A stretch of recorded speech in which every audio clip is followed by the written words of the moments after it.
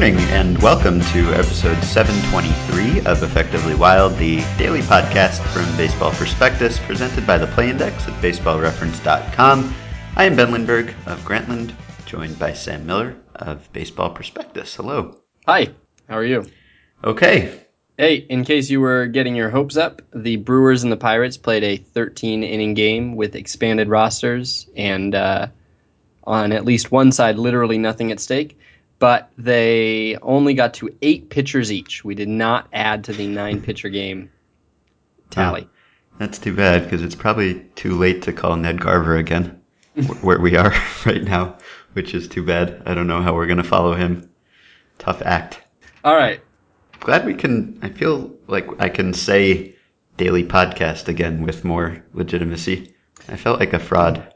A run of 2. We've got a run of 2 now. Yeah. Well, We skipped that one day. Although the intention was there. Yeah, we didn't skip it. No, The everyone else the listeners skipped it. Yeah. Yeah. So we're back on track. Yeah. All right. I've got a few things to say. Do you have anything to say? No. Okay. So one thing I wanted to say, yesterday I brought up Sean Chacon and his incredible 2004 season because we were talking about how long a pitcher could last with a high ERA if he kept getting wins or good results. And so I brought up Chacon's crazy 2004 season when he had a 7+ ERA and walked as many batters as he struck out and still saved 35 games and was the Rockies' closer all year. So the one pitcher who got a save for the Rockies that season who was not Sean Chacon is... let me guess. What year? You will not guess. 2004. Armando Reynoso. No. The one pitcher is Chin-Wei Sao, who is a guy I have been wanting to bring up on the podcast for a while, and I was trying to figure out a connection, and this is a extremely tenuous one that I found. So I'm going to bring him up now. So this guy was called up by the Dodgers earlier this year, which you might have missed. I imagine most people missed. And I think he has the most interesting backstory of any big leaguer this year. He definitely has the best Wikipedia page of any Major League Baseball player. So this guy, he's 34. He's a right-handed reliever. He's from Taiwan. And he was a big-time prospect. He made the Baseball America Top 100 list 4 straight years, 2001 through 2004. He peaked at number 15 on the list in 2001, and then he went down, and then he went up again to 24 in 2004. So serious prospect, was signed out of Taiwan after high school as an amateur, so it was sort of an unusual way that he got here. And he made the majors. He pitched for the Rockies 2003, 2004, 2005. And then he's been this journeyman with just a crazy journey for the last several years. When he was called up, I talked to the Dodgers and I asked if I could interview him. And they told me that he didn't really speak English. And I asked if they had a translator and they said no. So that was the end of that. And maybe they just didn't want him to do interviews, which I wouldn't blame them for. I'm sure you could get a translator, Ben, by the way. I'm sure there's somebody who listens who could translate for you if you want to try again. Yeah, probably. But email podcast@baseballprospectus.com. Sure. It's Mandarin. Yeah, my wife could do it for you. No, I don't even have to have anyone email us then. I'd rather just wait till he's 89 years old and call him on Skype. That's the way that we interview ball players. So he was out of baseball. He pitched for the Dodgers in 2007, and then he disappeared. He pitched for the Brother Elephants, which is an excellent name for a baseball team, in the Chinese Professional Baseball League in 2008. And then 2009, he got into trouble. So after the Taiwan series, he'd been under investigation for game-fixing allegations. The prosecutors announced that he had been accepting unsuitable benefits, including wine and sex, from the mafia, and therefore had allegedly agreed to throw 2 CPBL games in August 2009. One of those games was canceled due to a typhoon, and then he declined the other game when not enough of his teammates agreed to go along with it. He was not indicted, but then he was expelled anyway due to misbehavior, which ended his baseball career in Taiwan. He tried to come back and play indie ball, but was rejected repeatedly because of his alleged match fixing. So then he ran a barbecue restaurant with a former Brother Elephants teammate who was also expelled for game fixing allegations. And then he withdrew his barbecue restaurant shares to open a beef noodle restaurant, and Wikipedia says alongside his then girlfriend, surnamed Pan or Pan. And then, April 2014, Pan or Pan told Apple Daily Taiwan that Tsao had embezzled $50,000 from her and the restaurant. He fled with his new girlfriend and disappeared from the restaurant ever since. And then he denied any wrongdoing in a pre-recorded video, but did not make a public appearance. And then he went to Australia, played for Australia. They suspended him for his former match-fixing allegations. And then the Dodgers signed him. So continuing the pattern of Andrew Friedman teams perhaps signing some unsavory characters, they signed Tsao, and he went to Double-A, he went to Triple-A, he struck out a ton of guys, and then they promoted him to the majors. And so when he came back to the majors, he won a game, and he was the first pitcher since Johnny Lindell in 1953 to go more than 10 years between major league wins. My favorite call-up of the season. It's very surprising that a team would sign him, right? It is, yeah. No, like indie league teams wouldn't sign him, and the Dodgers signed him. Yeah, I mean, how much could they have possibly thought he could be worth that they would sign a known match fixer? Yeah, well, alleged, but expelled from everywhere because of the allegations.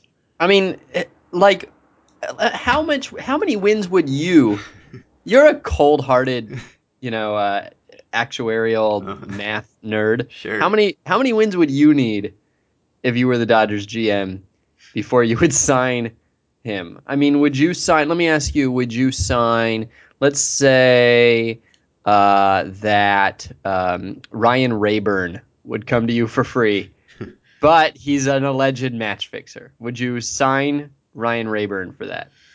Probably not, because I could probably find a close to Ryan Rayburn person who was not an alleged match fixer. I'm gonna try to move up.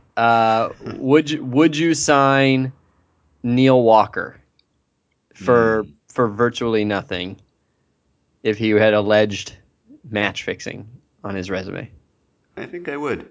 Really? Okay. Well, I don't even I'd go there for Walker. What about, I'm gonna try to shoot for in the middle, and this is tough, but I'm gonna try to shoot for in the middle. Would you sign Gio Soto? I don't think I'd sign Gio Soto regardless. Would you sign Yusmeiro Petit? Ooh, I like Yusmeiro Petit. Yeah. Wow. Probably. I don't know.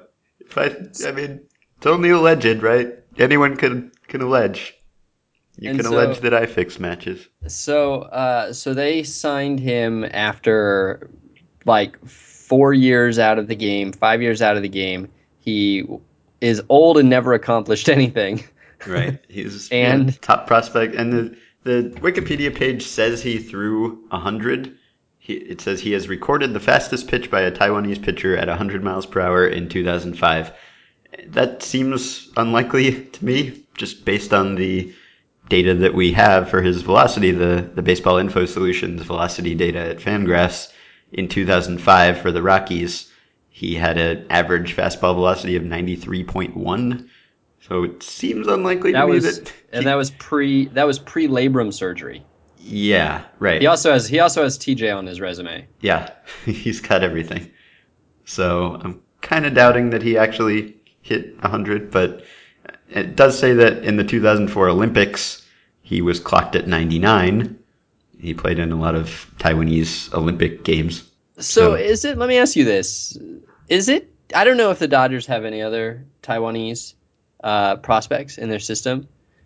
Is it conceivable that they signed him? I'm going to look at the Tulsa and Oklahoma City teams. It's not likely, but is it conceivable they signed him to be the veteran Taiwanese mentor Mentor slash. the rookies in game fixing and I don't. embezzling. I don't mean that, but I mean he's 34. He's been Mhm. around. He knows the country. He knows when to get on the bus. He knows how to order at a restaurant. He knows how to He be knows how to a run a ti- restaurant. Maybe they liked his beef noodle recipes. he knows how to be a Taiwanese ball player in a minor league city. So yeah, I could see that. I mean, there'd be some benefit to that. That I wouldn't expect him ever to have been a call up, and I guess you wouldn't waste a 40-man spot on that guy. And I don't see anybody on Tulsa who appears to It would have to be. be like you'd have to have a Taiwanese top prospect, right? You wouldn't just do it for a Yeah, I regular mean, guy. It would have to be I your blue chipper. it would, or you'd want to have a few or something. Yeah, and it doesn't look like that's the case. I mean, what is? I mean, he pitched pretty well. 39 innings in AAA, he struck out 42 guys. He was Yeah, good enough he's to a get called grown up. up. He's grown up. He's a grown up playing in the minors. He's supposed to be to pitch pretty well in AAA. I don't Hmm. know. Anyway, he pitched pretty well. Yeah, maybe he's worth a run over every other option in the Uh-huh. world. Maybe. Yeah. And he might shave that run uh, in a game. I am stunned that this signing happened and that I hadn't heard of it before this. Yeah, well, now. I'm also less stunned that the Dodgers didn't make him super available to you. Yeah, me too. Well, I'm setting a Google Calendar alert to call him in 55 years, and we'll get to the bottom of this. Ned Johnny Lydell, by the way, Lindell. whose record he broke, Hmm. dead. Ah, it's a shame. Yeah. Ned Garver, by the way, he and I share a birthday. Yeah. We didn't even get into that. Next time. All right, so another thing. Did you see the Joey Votto ejection on Wednesday? Yes. Okay, so I don't have to send you a video. That's nice. So, Joey Votto, how did those pitches look to you? Because watching those pitches, and it seems foolish to question Joey Votto's strike zone judgment. Has the best sense of the strike zone of probably any player, and he's been playing at an MVP level for a while now. But those pitches didn't look particularly egregious to me. And I don't know if you had that reaction or if you want to review and then tell me what you think.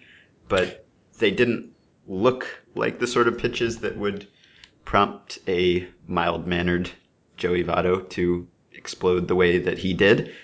And the data seems to support that. Every now and then on this show, I will use the called strike probability numbers that Harry Pavlidis and Dan Brooks put together. And they account for various things. They don't account for catcher because you might say, well, Francisco Cervelli was catching and he's one of the best framers, and so maybe he expanded the zone or something. But the strike zone probability stuff doesn't account for that. It just accounts for the location and the handedness of the batter and the pitcher and the pitch type and the count. And it could be any catcher or umpire, so you can just evaluate it based on what the pitch was and where the pitch was. And so Votto saw 5 called strikes on that night. And I know there was one that he sort of half-heartedly swung at as if he felt like he had to swing at it because he wasn't sure where the strike zone was, and so he struck out, and maybe he was frustrated about that. But the probabilities of the pitches that he took that were called strikes were 75.2, 94.6, 61.9, 98.5, and the last one, which he got ejected on, was 34.9. So the only one of the 5 that was was more likely to be a ball than a strike based on where it was that last one, and he was angry the whole game, and it just didn't seem like any of those pitches was particularly bad. And I know that there's an off-center camera angle, and that always makes it tough, and you never know what the umpire said, which that can make players mad independent of the call. But that didn't seem like a particularly bad example of umpiring to me. Wasn't it also that he had asked for timeout and didn't get timeout granted to him? Oh, maybe. I was unclear whether that's my understanding was that there was a timeout non-call Uh-huh. in dispute. But yeah, none of the calls were outrageous. None of the calls, well, the one that was most arguable was not an outrageous call. Hmm. And I always find the argument. I think I've mentioned this, but I always find the argument that, well, if Joey Votto, Right. I mean, if Joey Votto didn't swing at it, I mean, Joey Votto knows the strike zone better than anybody, and that's Uh-huh. true. But Joey Votto also fights for the edges of the strike zone more than anybody, and he is the one who is least likely to swing at a borderline pitch, even if it is in the strike zone, and Hmm. he is the one who's most likely to try to fight for that pitch. I mean, to me, the fact that he's upset about a call means almost nothing, Hmm. because that's what his game is trying to get those calls. It was fine. It was a fine pitch. Hmm. Yeah. Okay. Just wanted to mention that. And one other thing I wrote about the Indians for today at Grantland, so it'll be up at some point today. And this was something that we haven't talked about for a while. At the beginning of the year, maybe we talked about the Indians' defense and how it really seemed to be sinking them. They had a huge gap between their ERA and their FIP because their pitchers were allowing such a high batting average on balls in play. And, Corey Kluber had a 5 ERA, 7 starts into the year, and everyone was writing a "What's wrong with Corey Kluber" post. And the only thing wrong with Corey Kluber was that he played for the Indians, and the Indians had a bad defense behind him. And it was like really bad. It was like they're going to miss the playoffs because of the defense. And without my really paying all that much attention, they totally made themselves into an excellent defensive team just on the fly mid-season. And I ran some numbers, and Rob McEwen at BP ran some numbers. The difference between their defensive efficiency at the end of April and their defensive efficiency now would be the biggest improvement of any team in the whole record of defensive efficiency, which at BP goes back to 1950. And they've been the best defensive team basically since the end of May, which is really impressive. They went from being one of the worst defensive teams to being the best or one of the best for the second half of the season. And they did it in a kind of creative way. Part of it was just calling up Francisco Lindor, which isn't something that every team can do. So they had the luxury of doing that, although they had to draft him or sign him and develop him. But that and Giovanni Urshela, who came up to play third, and he's been good defensively. But they also did some kind of aggressive stuff. They traded like their entire outfield. They traded David Murphy, and they traded Nick Swisher, and they traded Michael Bourne, and they traded Brandon Moss, and they traded for Abraham Almonte, who is not really known as a center fielder, but they've used him in center field, and he's been good there. And then they moved Lonnie Chisenhall from third, who was a decent third baseman. They moved him to right field with zero professional experience, except for the 4 games that he played in AAA there. And he's been great. Like Mark Simon named him the best defensive player of last month. They've just made themselves into a really good team at converting balls in play into outs kind of quietly. And it's probably too late. They're probably not going to make it. But I thought it was worth recognizing that they did that on the fly, because it seems like that sort of makeover is generally an off-season thing. It seems like it would be difficult to make a bad defensive team into a great defensive team while you're playing baseball, but they did it. Good noticing. Yeah, thank you.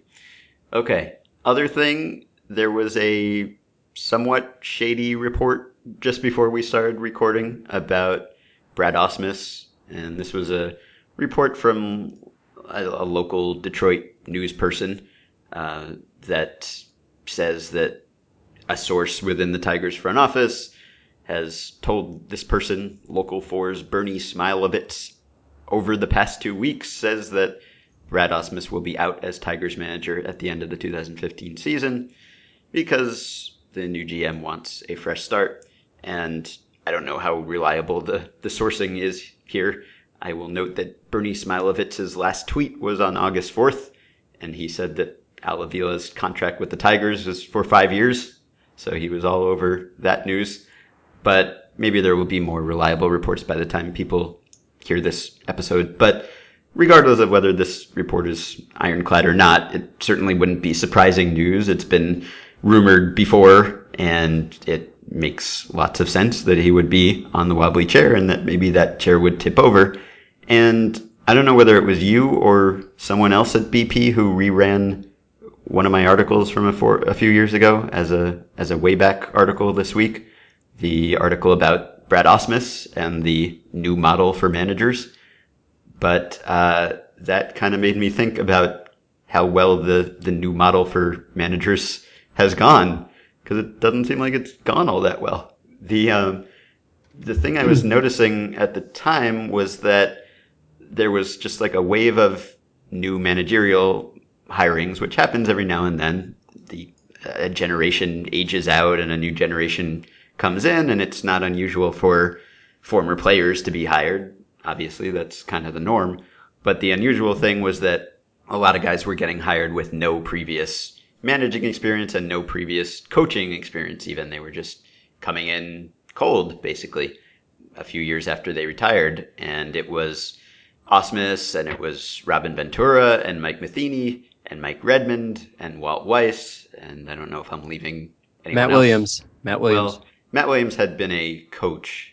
Ah. He was a first and third base coach, which is obviously not quite the same, but he was at least on a staff in the majors. But it seems like this wave of hirings has not been particularly successful. And the theory that I had, and that I think Colin Wires originally proposed when Weiss was hired, is that it reflected a change in kind of the balance of power or the sharing of responsibilities between the field staff and the front office, and that you don't really need or even want a tactical manager anymore, because maybe you're the front office, you want to dictate the tactics, and so you want a guy who comes in and doesn't feel like he's established and he's not going to be a Mike Scioscia and sort of mark his territory, and he'll come in with no experience and he won't think he knows everything, and you'll be able to dictate some things and tell him some things, and maybe because he's young and inexperienced, he'll be receptive to it. And so it made sense in theory for that reason. And yet, of these guys, Ausmus and Matheny have had some success, or they've managed successful teams, but they've constantly been maligned for their tactical decisions. And Ventura is definitely on the wobbly chair, and Redmond has wobbled and fallen, and Walt Weiss, I don't know. No one really pays much attention to Walt Weiss, I don't think, but he certainly hasn't transformed the Rockies into a contender or anything. So the record of those guys, and I guess it's not really fair to lump Williams in, but if you want to lump him in as a guy who didn't manage at any level and wasn't a bench coach or anything, you can. Has it been long enough? Have we seen enough to say that this is not the best model for managers? I mean, I think that it was reasonable to have that as a hypothesis at the beginning. And I know that Matt Trueblood, this is one of his hobby horses. He hates when managers without experience get hired. He thinks that it's like a complete blind spot in front offices hiring that they would do this. That there's no way that that like Walt Weiss is that much smarter about baseball than the other candidates, but he is that much less experienced. And I think the speed of the game from the manager's chair is something that's hard to anticipate. And there's also just not just the lack of experience, but the lack of having been tested. There's this. I remember about 7 years ago, Malcolm Gladwell wrote a piece for the New Yorker about why it's almost impossible to predict which quarterbacks are going to do well, and he talked about it in the context of why it's also almost impossible to tell which teachers, in teaching school, when you're getting your credential, it's very difficult for them to predict which teachers are going to do well until they've actually seen you in a classroom, because classroom management is the actual skill that matters, almost the only skill that matters, and that can't be observed in any way other than observing in action.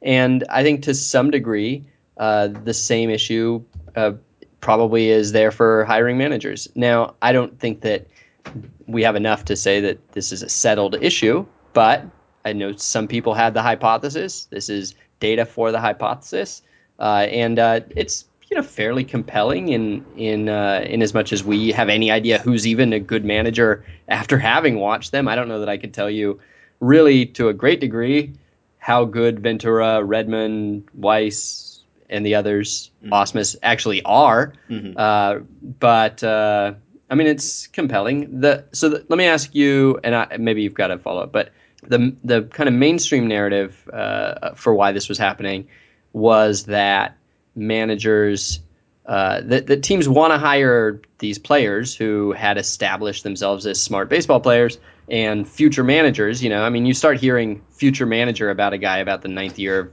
of his career, and so teams want to hire those guys, but because they were all raised and played their careers in the rich for life era, nobody wanted to go to AA and spend 3 years riding buses. And so you had to let them leap the line. And so I want to ask you a question about that. But first, did you have any follow up about is this hypothesis settled? Really? I mean, it seems like these guys, my thought was that they would be more receptive to front office input and would be more open-minded just because they wouldn't have these tactics ingrained. But maybe that's not the case. Maybe I don't. That explanation makes no sense to me. I would not assume that about a player particularly a player who hasn't really in any way been humbled as a manager, and who probably thinks, "Hey, they let me do this with no experience. It must be easy, and I must be awesome." Right. It's like so. I want to give another analogy. By the way, Craig Counsell's another one. Craig Counsell. Okay, so Dr. Drew, Dr. Drew. Yeah. Did you ever listen to Loveline, the radio show? Yeah. All right, so Dr. Drew, when I would listen to Loveline in 10th grade, would talk about how he had met a ton of celebrities in his life, and what he had always found is that the less you did to accomplish your celebrity, the more insufferable you were. So if you were a singer-songwriter who wrote your own music and produced your own albums, you were probably a pretty cool dude or pretty cool chick. If you were a reality star who just got cast on a freak show and you got famous because you were the loudest freak show, or not, maybe you were alongside the loudest freak show, but you were almost always horrible. And so you could maybe argue that a manager who is given the job without having had to earn it might actually be more confident that it might signal to him that he doesn't need to be humble about any of this. It's like how you're not supposed to tell kids that they're smart. You're supposed to tell them they're hardworking. Maybe putting a manager straight in the manager's chair without any of the hard work is telling them, you're smart. Don't worry about us. You're smart. And that's why it backfires. Yeah. If it backfires. I'm not saying it has, but if it does. If it did. Yeah. Well, I mean, these guys have been prone to I'm using this guy in this inning because he's the guy for that inning kind of fallacy. But then I don't know that they've been more prone to that than anyone else. So yeah. So I want to pivot to my favorite game, if we can. Sure. All right. I'm gonna name 5 guys. Okay. And one by one, we're gonna guess how much they made in their careers. All right. We're doing managers? Yeah, they're all managers of different generations, okay? Okay. All right. First one, Clint Hurdle. How much did Clint Hurdle make in his major league career? I'll say, are we allowed to look at years? I mean, I know roughly, but... Yeah, sure, you can. 77 to 87. So 10 years. All right, so free agency era. And he was a bust, so he was bad by the time he hit free agency. All right, I'll say $2 million. I'm not even confident that he was good enough that any of his salaries will be listed. I'm gonna guess. I'm gonna guess like 800,000. Okay. All right. Unfortunately they're not. That ruins the game. Well, no. The thing is, he was making the minimum for all of his good years, and the minimum at the time was like, I don't know, 30 or 40,000. He made 120,000 in his last full season, and that was probably like the only. We don't know the answer but I would say based on just looking at this, I'd be surprised if he even made $500,000. So maybe a little more than that, but. Okay. All right, so we have a threshold. That's a guy who made about as much as a high school assistant principal for 9 years, and then he had to retire. So not much money. All right, Yeah. Mike Scioscia. Well, if I said 2 million for Hurdle, which I probably shouldn't have. Scioscia's career is from 1980 to 1992, 13 seasons, 2 All-Star games, and 1 year getting MVP votes. Yeah. I'll say 4 million. Okay. I'm going to say, yeah, that's not bad. That's not bad. I would guess that it'll be slightly more than that. Yeah, I'm gonna say like 5.2. Okay. It is wow. It's actually 10.1. Whew. Yeah, he cashed in Yeah. in the free agency part of his career. He's All right, so made much more than that as a manager. Scioscia, well off, nice house, not rich for life. Yeah, not until Based he on became a manager, I suppose. not until right based on his playing career. All right, Bob Melvin. Bob Melvin, 1985 to 1994, and to some degree, this will be interesting because very similar career to Mike Redman. Mike Redman was later, but Redman played 13 years with 764 games and an 86 OPS plus, and Melvin played 10 years, so not quite as long, but 692 games. So they played, 65 games, within 65 games of each other. And they were both, defensive no-hit catchers who didn't get recognition for, anything notable, no All-Star games or anything like that. I'll say 1.1 million. For Bob Melvin, Yeah. I'm going to say 7 million. Wow. Oh, it's 3.1 million. All right. So Okay. I was slightly closer. All right, so now we're moving into this. I have 3 more, all from this group that we just talked about. Mike Redman, basically same guy as Melvin, but started his career like 8 years later. 15. I'm going to just, without even thinking about it, I'm going to say like 21. Okay.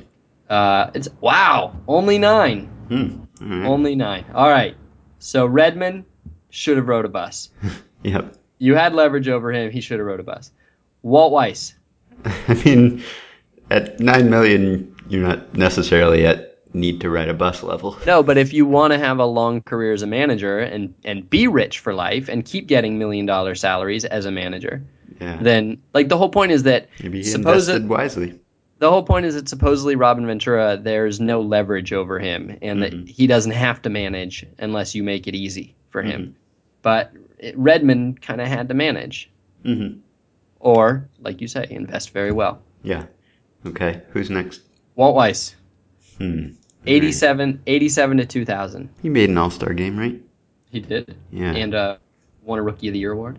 Huh. Okay. All right. I'll say a solid 15. I'll say 11.4. Okay. 19.2. All right. I'm calling that rich for life. Yeah. That passes the threshold. And lastly, Robin Ventura. 89 to 2004. 45. I'll say like 59. It is 67. Ooh. So right. mega rich for life. Yeah. All right. Anyway, I like that game. I know. So does that mean that you have to pay them more? Do you think that means you have to pay them more or you have to pay them less because they're not going to rake you over the coals over 300,000 if they have 60 something million? Oh, you definitely have to. Well, you would have to pay them more, except I don't know that that's what the negotiation. I don't know that they're negotiating that much. I think that like a huge part of the compensation of being a manager is getting to be a manager, having that on your resume, so every time a guy gets fired, you're one of the 8 names that people think of. I mean, it's an investment in your future more than anything. So I don't know that you haggle over the difference between 1.2 and 1.4 million dollars, because once you get in, you're in. You're good. And now all these guys. So let me ask you this: Ventura and all these guys that we named, who are kind of at the moment deemed failures as manager. And we mentioned the possibility that one reason, if they indeed failed for this reason, one reason, wow, there's a cricket in the house. Don't do it. It's a foot from me. Don't do it. Oh, come on. No, Come on. we can't have a snuff podcast. Hang on. Oh.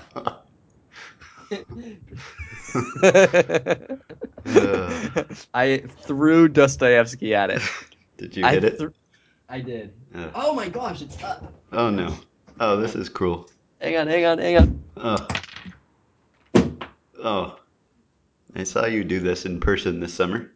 It was savage. Animalistic. Jeez. You are the apex predator of the insect world. Are you still stomping? What's happening there? Is the cricket coming back? Sam? I did it. Oh, I thought I lost you. No, I had to leave the headphones. It sounded like it took some stomping. I did. Yeah, that was a paperback. Well, I can't condone that behavior. So if we start with the premise that these guys did fail for, because of their resumes, or lack thereof, are we saying that it's because they didn't pass the filter and therefore they just don't have the right stuff? Or are we saying it's that they aren't experienced, and by virtue of having been fired from their first job, they are now experienced and obviously excellent managers? Mm-hmm. Yeah. Well, I don't know whether it's not like they've gotten into a ton of relating to player problems. Maybe Williams has this year. Williams has. But Matheny and Osmus, I mean, you don't really hear that about them as far as we know. They're popular. They get along fine. And so when they get criticized, it seems to be more about, things that Twitter people get mad about, which may or may not matter that much. Maybe they matter a lot sometimes. In Williams' case, it seems like it has mattered at points this season. But I don't know. It doesn't seem like, other than Williams is the only one who makes you think that maybe he should have been vetted in some way. And yet he is the one of these guys we're talking about who was in a major league clubhouse as a coach for multiple years. So the other guys, I wouldn't say that's been a problem. So if you're going that's only one part of it. An important part, but only one part of it. B, you have no information on how they've done relating to players. No. There haven't been loud scandals about them, but you have no idea, like none whatsoever. You can't speak to whether they're good at managing. The fact that there haven't been loud scandals indicates that it hasn't been a disaster. The loud scandals are only a very small part, though, of player management, of keeping the clubhouse. Sure, yeah, they could be below average and we'd never know. Or they could just be bad at managing. I mean, like when Russell writes about managing the grind, that Bud Black seemed to be so good at. Or when Chris Jaffe has noted that Bruce Bochy's players simply do better than projections indicate. Veterans particularly just do better when he's with them. I mean, that's the sort of small stuff that you can't see, but that actually probably has a great impact as far as the manager's done. So I'm just saying, don't give them credit. Don't knock them, but don't give them credit either for any of that. We don't know. Mm-hmm. But all we do know is the tactical issues. We know that there are tactical issues, and we know that they've managed teams that have underperformed, and we know that generally there's dissatisfaction with their managing. Yeah, and we also know that they've won pennants and made the playoffs. So, well, if we're talking about Matheny, I mean, Matheny feels like he doesn't quite fit this discussion. So. Yeah, well, maybe he's a counterpoint to the I liked discussion. Redmond too. I thought Redmond was a really good manager. I would kind of exclude him too, based on what I know or feel or think about him. Yeah, I don't know. I thought he was good. I'm agnostic on Redmond. Yeah. Redmond was one of my favorites. Hey, let me ask you about another story that you wrote about baseball. Yeah. That now looks wrong.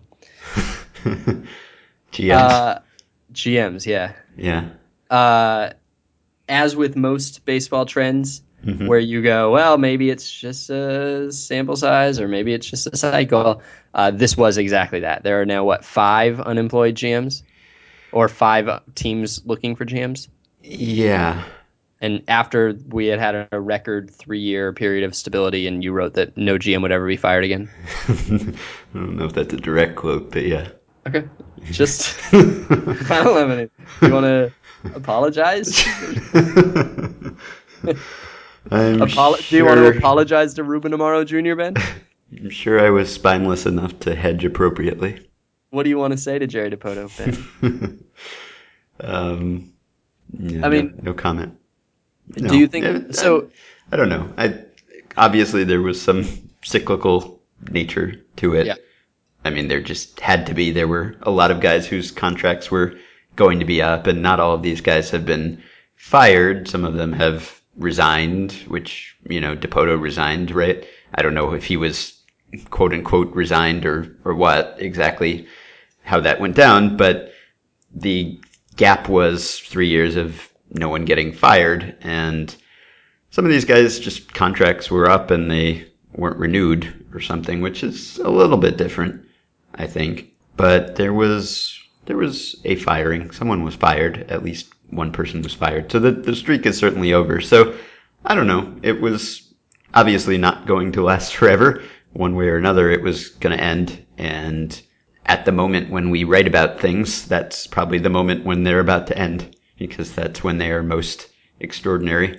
Yeah, that's true. So I don't know. I still think the basic premise that front offices are more like each other than they had been before, and that there's less separation between them, and that maybe there's more incentive to have consistency.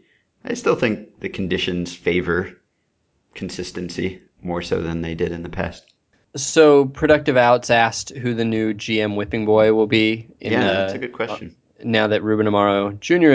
is gone, and the answers that they got were mostly AJ Preller or Dave Stewart, and one of those seems logical, and the other one seems like the sort of guy who will quite possibly rehabilitate himself in the Alex Anthopoulos kind of model, perhaps.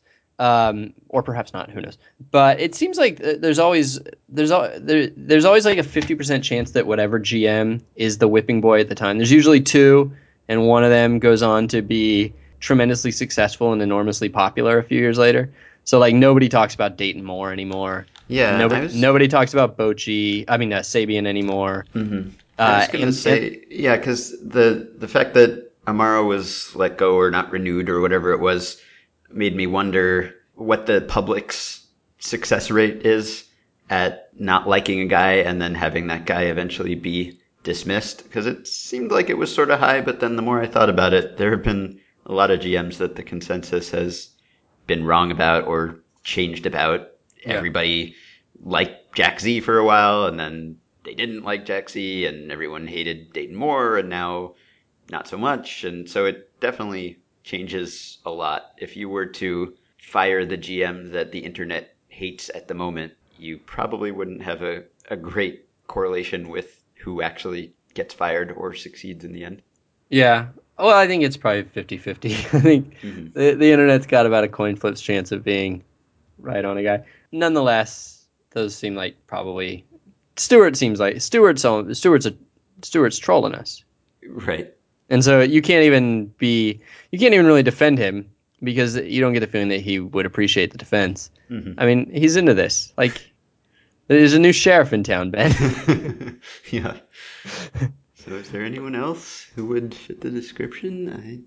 I've been waiting for a long time for the moment when there isn't one of these guys, because it seems like someone always arises. It's like the Sith rule of 2 or something. Like there's always a master and an apprentice, and then one guy gets fired or he rehabilitates himself, and then someone steps into the role.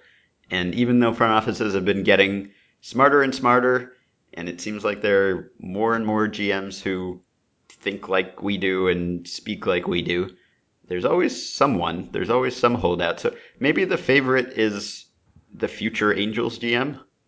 Oh yeah, yeah. If it's somebody who is an arty guy, Yeah. And yeah. But on and the other hand, Sosha approved. yeah, the Angels probably though I mean the Angels to some degree might just regress by like regress in a good way, just because they have Mike Trout, they have they're always going to have a lot of money. They feel like they've underperformed this year, and just if you replayed this season, it sort of feels like they would have won more games, and so somebody might come in and actually have some success with the Angels, but maybe not. Mm-hmm. Walt Jocketty? Yeah. I don't know if he'll be around long enough, and he's not I like vocal. Jocketty. He's not vocal enough. If he's around, there are already people who hate John Hart, and there are people who love John Hart too. Mm-hmm. But if John Hart hung around for 4 years and led the Braves to another last place finish or something like that, but I don't really get the feeling that John Hart's in it for the long haul. Mm-hmm. Yeah. Dan Duquette has gone through it before. Mm-hmm. I think it's gonna have to be a new hire. I don't see any existing potential. Uh-huh. You mean besides Dave Stewart? Well, yeah, sure. All right. Yeah. Who is the manager, the Marlins GM right now? Well, good question. I don't know. Michael Hill, sort of. Dan Jennings, kind of. Wait, so I don't think hang on. they never officially appointed one. Okay, all right. It is still, if you Google Marlins GM, it says Dan Jennings, but then it lists him as manager. It does not list him. Oh, Mike Berger. Really? Yeah, assistant GM Mike Berger took over. All right. So how has the I don't think it can be a Marlins GM though, because Marlins GM is just so overshadowed by Loria, and there's a perception that Loria is pulling the strings anyway. So I don't think the Marlins GM could be the focus of this kind of anger. He's like in the protective umbrella of Loria. has the Dan Jennings managerial experiment yielded any insight that you know of? Well, it hasn't been a total disaster, so there's that. They obviously haven't They never played win. right. They haven't played particularly well for him, but they didn't, put his head on a stake or something. Yeah. He's still there. So Someone should write about that. You. sure. Okay. Thank you. All right. Let me know All right. when you do. All right. So that's it for this week. We ask you to send us emails at podcast@baseballprospectus.com. Join the Facebook group at facebook.com/groups/effectivelywild. You can rate and review and subscribe to the show on iTunes, and you can support our sponsor, The Play Index, by going to baseballreference.com. Use the coupon code BP when you subscribe to get the discounted price of $30 on a 1-year subscription. Have a nice weekend. We'll be back on Monday. I am Ben Lindbergh of Grantland, joined by Sam Miller of Baseball Prospectus. Hello.